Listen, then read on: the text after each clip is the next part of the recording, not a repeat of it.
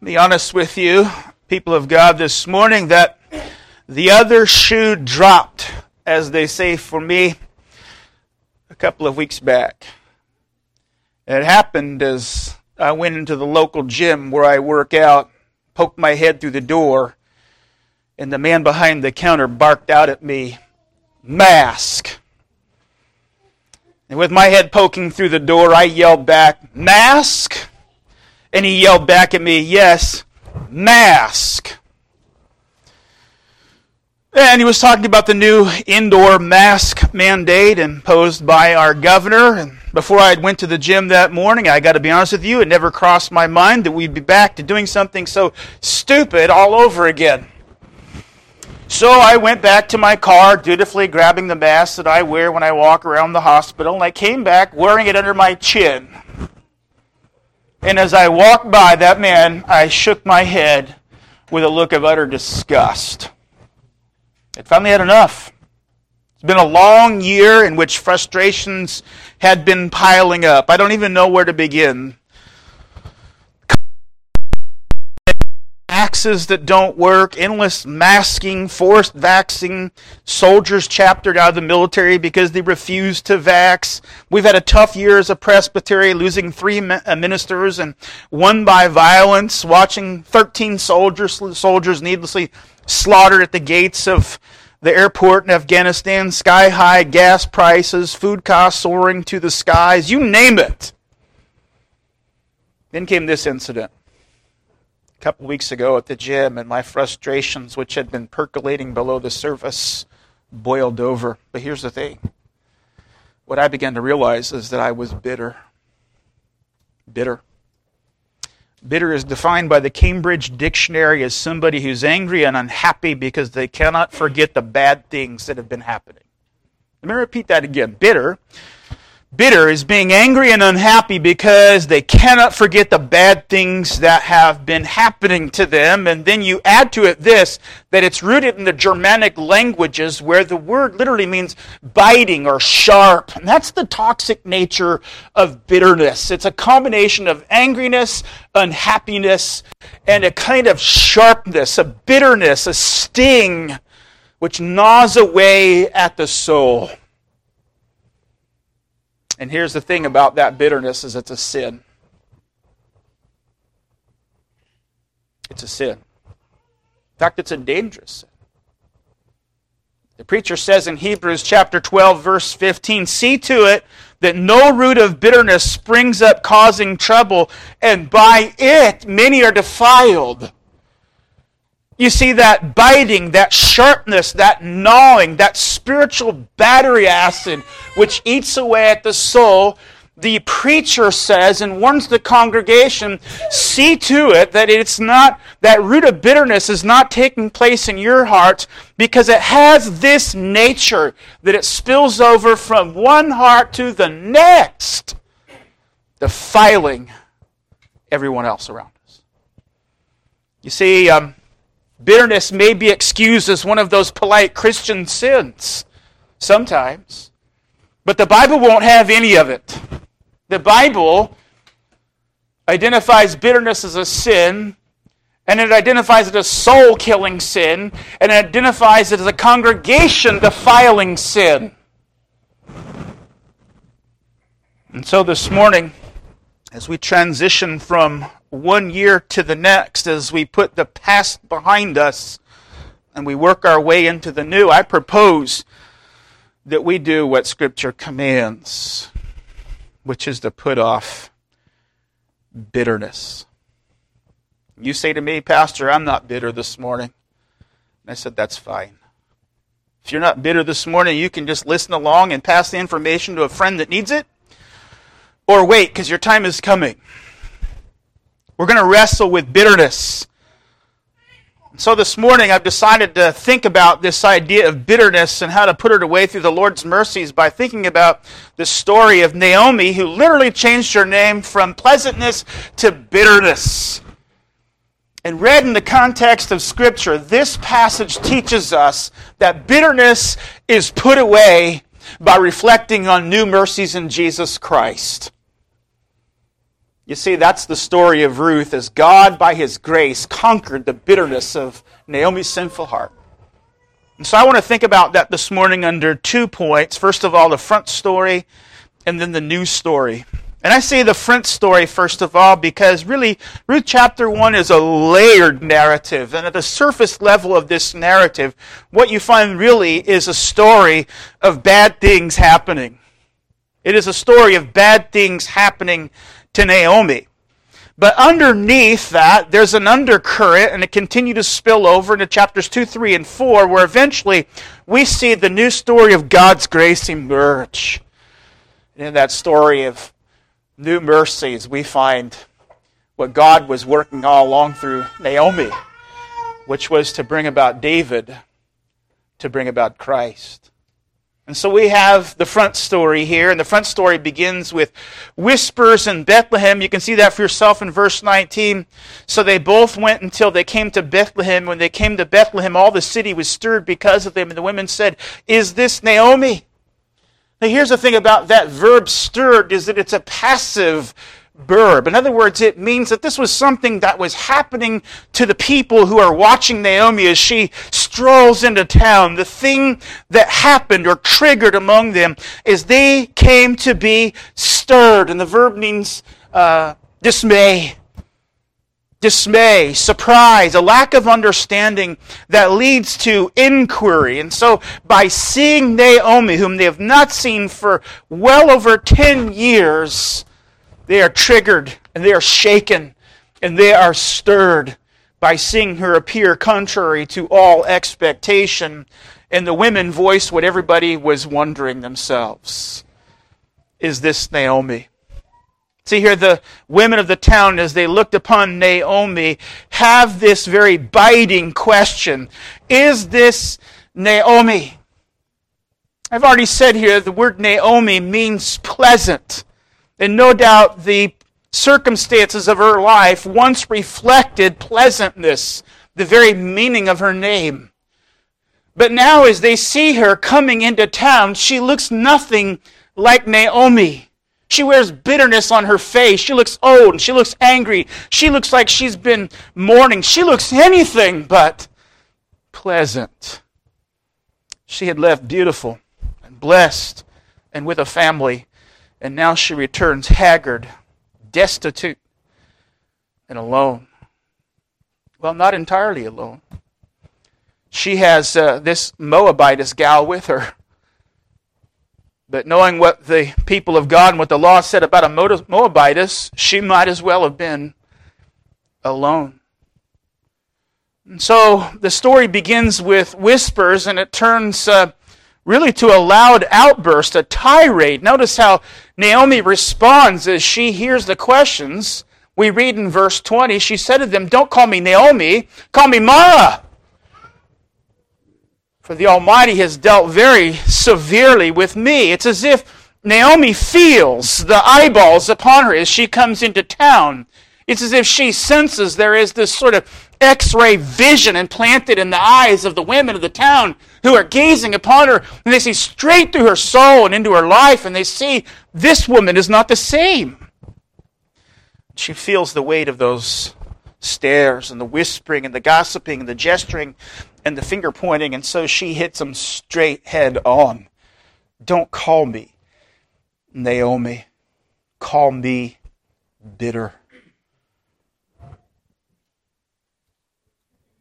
The Hebrew word here means disagreeable in taste. Well, you can kind of see how that naturally, metaphorically spills over into the idea of psychology and emotions and the spiritual life. It means anguish and despair and bitterness and distress. She says, "This is my new name. And I have this new name, and I'm giving myself this new name because God made me this way." Notice her outburst against God here in verse 20 and 21. She launches 4 accusations against God, and she does it in a rather literary kind of way. Because if you look at the outburst or the tirade here, she has reference to the Almighty in the first and in the last part of her speech. In the inner frame of it, she references the name of the Lord twice. So let's think about her outburst according to that literary frame. And first of all, notice here, she refers to the Almighty. This is Shaddai. This is the word for power. This is a divine title. This accents the sovereignty of the hand of God at work. And so here, as she gives herself this name, she immediately moves to explain it. I want you to notice the for there. Don't call me bitter, for. See, what follows is the explanation for the self-appointed name change. And the reason why she says, you are not to call me Naomi, but Mara, bitter, is because God has caused bitterness. The New American Standard here translates, the Lord has dealt very severely with me or bitterly with me. But a better translation of the original here is to say, God has caused me bitterness. It's not just that He has dealt, He has caused me to be bitter. Notice the other part of this frame at the end of verse 21. See, the Almighty has afflicted me. That means to send calamity and ruin. Once again, the Almighty is where Shaddai is used. Here, the word of power, and of strength, and of sovereignty, of might. You see, Naomi's not going to allow anybody to silver line her dark clouds. For her, they're going to remain what they are. Dark, painful, distressful, and jagged. Now we're to the inner frames here when she speaks about the Lord. We have a double-barrel blast here. Verse 21a. I went out full, but the Lord has brought me back empty. Once again here, the arrangement of the words here is important because she's setting up a contrast to highlight and to place emphatically here what's happening to her. So she says, full I went out, empty I came back. Full I went out, empty I came back. In other words, she's saying, when I was in charge and in control of my life, things were good. I was full. And most likely what she means by fullness here is that when she went out, she had a husband, she had children, she had a future. See what she's saying? As she strolls down memory lane in her own thinking, what she puts the emphasis on is that when she was in charge of her life, it was going great. The only problem is now God's in control, and God has brought her back. And notice what God has brought her back like, empty. She comes back without a husband. She comes back without children. She comes back without a future. What she's lost is her youth, her beauty, and her blessings. And what it's replaced with is being old, haggard, tired, destitute, and homeless. She portrays her life when she is in control as a white picket fence life. And when God is in control, it's a life of ruin. God brought her back empty, widowed, childless, hopeless, barren. Notice the final accusation here, 21b. Why do you call me Naomi, since the Lord has witnessed against me? Here she continues on with a theme of name change. She's drawing out the reasons for it. And we have the final reason for the name change here. Don't call me Naomi. Don't call me blessed, because the Lord has witnessed against me. This is a legal term. This comes from the courtroom. Basically, what Naomi is saying is that God, the Lord, has charged her and prosecuted her and convicted her and found her guilty before the Lord. In other words, what Naomi is saying is the reason for the emptiness in her life is because the Lord caused it to happen this way. That all that they see as they look upon her with their dismayed eyeballs is what they see is the evidence of the hand of the Lord in judgment upon her. She's weighed her circumstances. She's found they're not by accident. She understands that they're from the Lord. And that's what makes her bitter. She's conscious of the fact that she's a wreck. And she's a wreck because God's made it that way. It's obvious here that Naomi has framed her situation according to a particular perspective, and I'm not saying her perspective is entirely wrong. I think we could say that it's probably legitimate to see that much of the calamity in her life was indeed the evidence of the Lord's hand in chastening. We need to read this verse as Presbyterians. And the Westminster Confession of Faith, chapter 19, paragraph 6, speaks about the role of the law in the life of the believer. It says this: the threatenings of it serve to show what even their sins deserve, and what afflictions in this life they may expect for them, although freed from the curse thereof threatened in the law. So one of the things that the confession says for us as believers, when we read the law of God, one of the things that we're reading is not just about the righteousness of God, but also about the chastening and the affliction of God, which will come upon us if we choose to ignore and violate and transgress the law of God without repentance. And Naomi looks upon her life, and she thinks about her fullness, and she thinks about her family as they fled from the land of promise among the covenant people of God to live in the pagan, idolatrous land of Moab. And she says, this is what has come upon me by the hand of God. In a sense, you could say that Naomi's theology is Presbyterian. She knows her afflictions are of the Lord because of the way she's lived her life. She's not blameless. But the issue is, what is Naomi going to do about it? It's one thing to be a Presbyterian in your theology and interpret your circumstances in light of the Word of God and to understand that the misery in your life just could be because of you. It just might be because of your disobedience. But you see, our Presbyterian theology doesn't just teach us to read our circumstances in light of the world just to interpret it and leave it there. Now, the purpose of it is to lead us to humility before the Lord so that we come before Him on bended knee in repentance. What we see right now is a Naomi who is sulking, but it really seems that she's mad. She is mad at God for being righteous, for being a good and faithful Heavenly Father. And so she is wallowing in self-pity. She is wallowing in bitterness. The question is, what should she do with the fatherly chastisements of the Lord?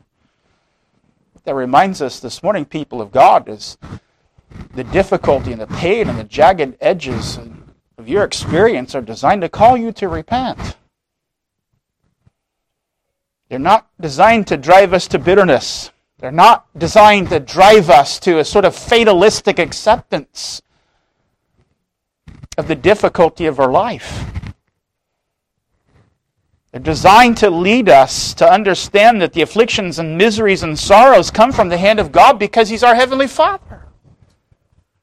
And so we're to understand this morning the things that make you miserable and that frustrate you are the very things that God has sovereignly given to you, in spite of whether you were in charge of all the circumstances that led you there. To acknowledge your sins and your misery before the Lord and to repent. You see, the pathway to getting away from Naomi to Mara is to understand and perceive our problems as they are, according to the plan of God. It's to evaluate our life situation as Presbyterians, as people who are interpreting the law of God and applying it properly. To understand that God as our Heavenly Father has not taken His hand off of us. In fact, I remember the preacher saying in Hebrews chapter 12, you should rejoice if you're having problems in your life and sufferings because it means He loves you. The person who is cruising through life without problems is a person who should be afraid. Because God shows that He's a good Heavenly Father and that you are in the embrace of Him because He sends you the affliction and the chastening to turn you away from your sin. People of God, if we're bitter, we're wrong.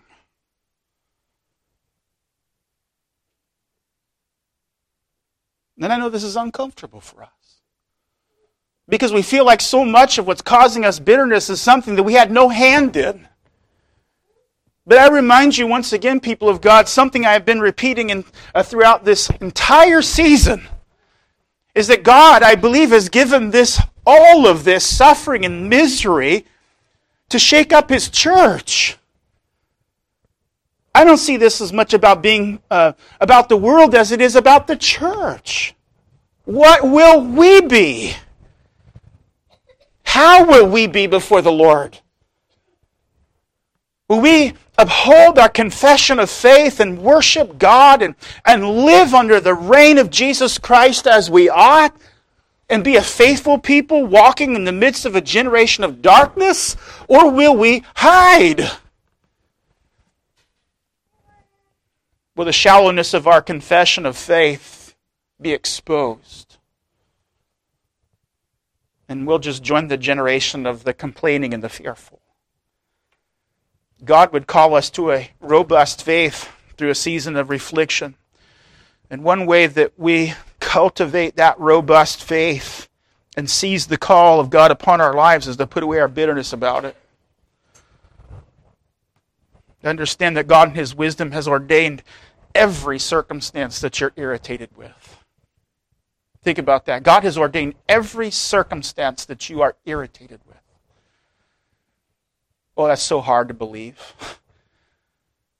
Maybe it's not hard to believe. It's hard to embrace. But people of God, responding to it like Naomi did is not Presbyterian. It's not Christian. It is not the way of the disciple of Christ. It's to ask God, what repentance and what fruit of repentance do you seek from me?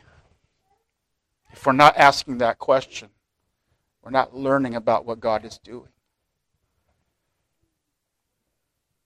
I know it's not easy to do that, so move on from the front story to the new story. Because really this text, when understood within its broader context, is a story of how God is conquering bitterness through grace, through a new work. And what we want to see here is that while Naomi is busy brooding in bitterness and letting it gnaw away at her soul like battery acid, God was at work preparing new mercies for Naomi. And not just new mercies for Naomi, but new mercies for you. We see the beginning of the outlines of that new story in verse 22. Now, so Naomi returned, and with her Ruth the Moabitess, her daughter-in-law, who returned from the land of Moab, and they came to Bethlehem at the beginning of the barley harvest. The first element of the new story here is a committed daughter-in-law. Naomi returned with Ruth the Moabitess, her daughter-in-law. You see, Ruth's presence with Naomi is the beginning of God filling Naomi's emptiness, really. And that story of newness begins in the old story of loss. If you look up in your text of verse 2, you begin to see the old story of loss. We're told that Elimelech, who ironically means my God is king, this was Naomi's husband, they took off for Moab with their two sons, Mahlon and Chilion, and they went to live in the land of Moab. And interestingly, this book is one of those books where the study of names is important because you have Elimelech, who's my God is king, is acting like anything but Christ is his king. And you have Naomi, who acts anything like, well, pleasant. And then they have two sons, and their names are very apt. The name of the one son, Mahlon, means sickly, and the other, Chilion, means frail. What a portent. What a portent. Because as we see their disobedience takes them into the land of Moab, calamity follows just as you would expect. We read there in verse 5, after about 10 years, both Mahlon and Chilion died. This is the old story. This is the old story preparing for the new story. But notice the old story is not the story that Naomi told herself. I went out full. It was all roses. No, it was a story of death.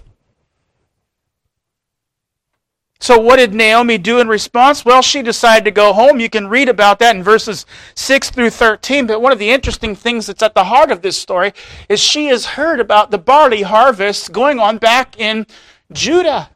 And so she gathers up the daughter-in-law that still survive, Orpah and Ruth, and she gathers them and says, pack your bags, we're going to Bethlehem. But interestingly, about halfway there, she stops in her tracks. She says, go home. She says to her daughters-in-law who've lost their husbands, she says to them, go back to your home, go back to your people, and go back to your gods.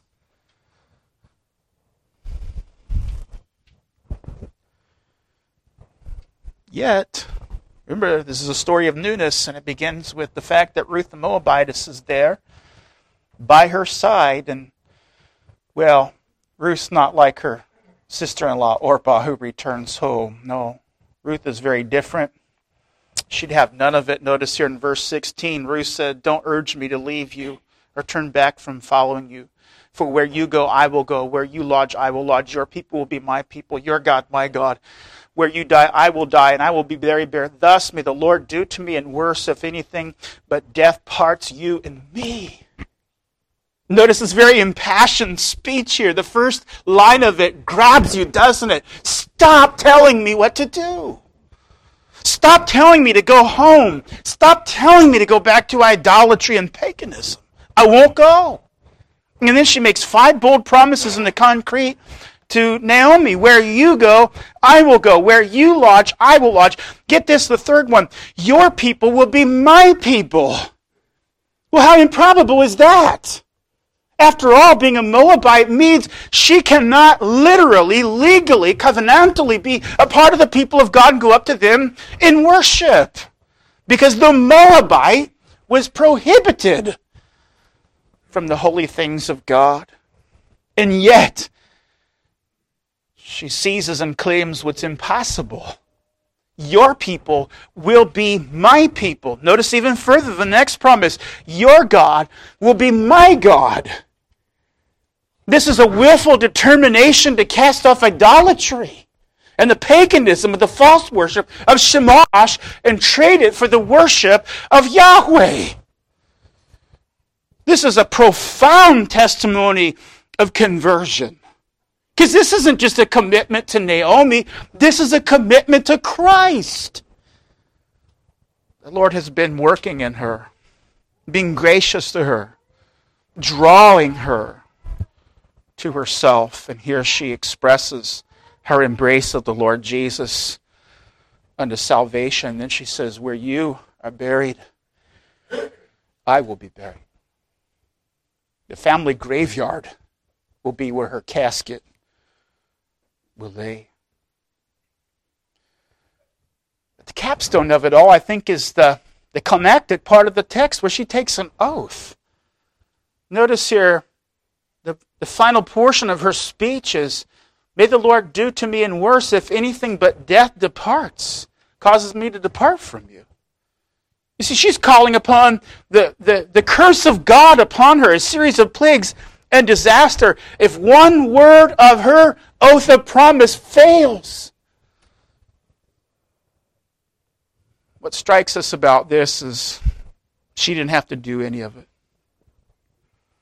They could have stood there in that dusty turnout on the freeway to Bethlehem after she heard the exhortation of Naomi to return home, and she could have let Naomi go home lonely and bitter and broken and dejected and depressed and hopeless and bereft of progeny and a future. But she didn't. She clung to her. In fact, it's a covenant word, clung to her. It's the very word of Genesis 2:24 of marriage. This is a deep covenant. She says, I become your daughter. You see, the beginning of the new story of God's grace here as Naomi works her way into Bethlehem is that she's not alone. She claims that she went out full and she's coming back empty, but the fact of the matter is, before she even steps her sandals in Bethlehem, God is already working to fill her void with grace. He gives her a daughter, and as we'll read, the people of God tell her, this daughter is better than 7 sons. The second element of the story of grace is, well, what's in your text here? It's harvest. Notice, and they came to Bethlehem at the beginning of the barley harvest. This is 10 years after they left. We know that because the text tells us that was a time frame. And when they left, there was famine all over the land. That means the rivers and streams and tributaries and reservoirs and water tables were bone dry. That meant there was no food, and that meant there was barrenness, and that meant that, well, it meant that God's judgment was upon the people of God. Leviticus 26 and Deuteronomy 28 are very clear that famine is a mark of divine judgment upon the people of God. That's what it was like when she left, and now notice what it's like as she comes home. It's the beginning of the barley harvest in Bethlehem. And once again, I call attention to names here because they're so important to this story, because Bethlehem literally means house of bread. When she left Bethlehem, it wasn't the house of bread, it was the house of barrenness. And this is part of that new story that I was telling you is taking shape already in chapter 1, while Naomi is brooding in her bitterness. The new story is already unfolding before her as her daughter-in-law is at her side, and as she sees the fields are white into harvest, and it's barley harvest, which means there's this harvest, and then right after that becomes the wheat harvest. And in other words, it means she has come back to the house of bread at precisely the time in which her cupboards will be full. Not just for today or for tomorrow, but for the rest of the year. You see, what God is doing is He is bringing her back. And He's bringing her back to fill her emptiness with His fullness. The third element here is a match made in heaven. Ruth is a lovely story. Go home and read it this afternoon. It'll bless your Lord's Day. It's a lovely story. We don't have time to tell it, but we do see the match made in heaven, as you see that in verse 1 of chapter 2. Naomi had a kinsman of her husband, that would have been Elimelech, and a man of great wealth of the family of Elimelech, whose name was Boaz. Well, you know how the rest of the story goes. Naomi sends Ruth out to the fields to graze in the fields of Boaz, and the next thing you know, a relationship strikes up, and we find that, Ruth is down at the threshing floor in the middle of the night asking Boaz to cover her with the hem of his garments, which is the equivalent of her proposing. She didn't quite get down on her knee and propose, but it's pretty close. And so, you know, the rest of the story is that Boaz goes down to the city gates where the courthouse was, and he met with the people of God there, and he says, I have acquired Ruth the Moabitess. In other words, he responds to her proposal favorably, and takes her as his wife, and raises up the name of the deceased, as he says, on his inheritance.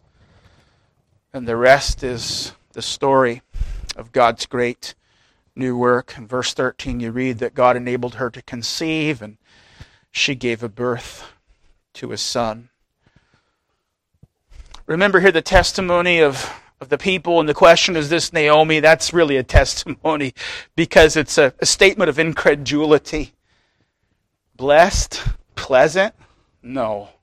Haggard? Yes. Destitute? Yes. Hopeless? Yes. Familyless? Yes. But now, what do those same people say to Naomi? Chapter 4, verse 14, the women said to Naomi, Blessed is the Lord, who has not left you without a redeemer today. And may his name become famous in Israel. May he also be to you a restorer of life and a sustainer of your old age. For your daughter-in-law who loves you is better to you than 7 sons. has given birth to him. This is the new story of God's grace. It's this match made in heaven, if you will. Because not only does Ruth conceive and give birth to a boy named Obed. He's not just any old Obed. He's the father of Jesse, who was the father of David. In other words, Ruth gave birth to David's grandfather. In other words, Naomi is the great-grandmother of King David. She said she went out full and came back empty, but I think we can just reverse that now, can't we? She went out empty and she came back now full, because Boaz isn't emptiness. Ruth isn't emptiness. Obed isn't emptiness. God brought back Naomi to make her full. Full with a daughter, full with a son-in-law, full with a grandson, full with a future, and above all, full with grace. You see, as you take up the genealogy that's in the last verses of Ruth chapter 4, and as you take up verse 21 and 22, and you plug it into the New Testament, here's what you get in Matthew chapter 1, verse 5 and following. Salmon was the father of Boaz by Rahab. Boaz was the father of Obed by Ruth. Obed the father of Jesse. Jesse was the father of David. In verse 16, Jacob was the father of Joseph, the husband of Mary, by whom Jesus was born, who is called the Messiah. You see, the Lord was filling Naomi's emptiness with grace, and not just any grace, but the grace of the Lord Jesus Christ, because the fullness of Naomi's blessing by God is nothing less than Jesus Christ. And so the new story of grace here is about God, through His mercies, conquering a woman who was bitter. And He conquered that bitterness by His grace. The story of Naomi really then is a story of changed names, isn't it? From Naomi, pleasant, to Mara, bitter, to Baruch, blessed. Blessed by the grace of the Lord Jesus Christ. And so after seeing here, people of God, the deep and entrenched bitterness of Naomi, I think we cannot help but hear the complaining of Mara as a call to us this morning. That call is to get rid of your bitterness. The Apostle Paul puts it this way: let all bitterness and wrath and anger and clamor and slander be put away from you. What is bitterness? Bitterness is resent. Resent towards God, resent towards circumstances, and resent towards people. And so if you stop and think about it, bitterness is really always at root about God. So if you're mad at somebody else or you're mad at other circumstances, what you're really saying, without following the deduction all the way through, is that you're really angry at God. You're bitter with God because all of the circumstances in your life have been eternally foreordained by God. Even the bitterness. And so the Apostle Paul, knowing that, says to the people of God, put it away. And as we stand on the second day of the new year, it strikes me as the perfect point to pivot away from everything we were angry about last year. It's a perfect time to pivot away from all the things we were angry about last year that stole our joy and consumed our thoughts. And so this morning, people of God, whether your bitterness is like mine, it doesn't have to be. I already confess before you my sin, what I was angry about, what I'm bitter about, almost to my bones bitter about. But it doesn't make it right. It doesn't make it Christian. It's not Presbyterian. It's not like Christ. So reflecting upon this story, I found help in thinking about how do we do this? How do we do this hard thing, which is crucifying bitterness that we feel justified to cling to? How do we do that? And the answer seems to me to look right back at the circumstances. Remember, what was Naomi's problem? Her problem was her circumstances. And as we've pointed out here, there was a set of circumstances which was the old story, and another set of circumstances which has to be seen with the eyes of faith, which is a new story of grace. But in reality, it's all the same. The reason for the bitterness was the circumstances. So if it's the circumstances this morning that make us bitter, well, we find the solution to taking those circumstances or those people or those problems and putting them away through grace. Because you remember, really what Ruth is about is it's about the story of what the Apostle Paul says in Romans 8:28. And we know that God causes all things to work together for good to those who love God and to those who are called according to His purpose. Here's something that you would believe if somebody put a gun to your head and called you to deny it. God causes all things to work together. I dare say there's not a person in this room who would deny that. All of us know that. In fact, all of us rejoice in that. All of us are thankful for that. We rejoice in the knowledge that God is sovereign over every single aspect and component of reality. We rejoice in it. He causes all of it. It's perhaps one of the easier things for us to say. Just happens also to be one of the hardest things to let your life be governed by, especially when the circumstances lead you to be bitter. No one will ever argue against God causing. The thing that we have such trouble with is that God causes them for good. You see, I doubt if you had told Naomi the end of the story from the beginning that she would have had the same kind of bitterness that she had, right? It's the not knowing.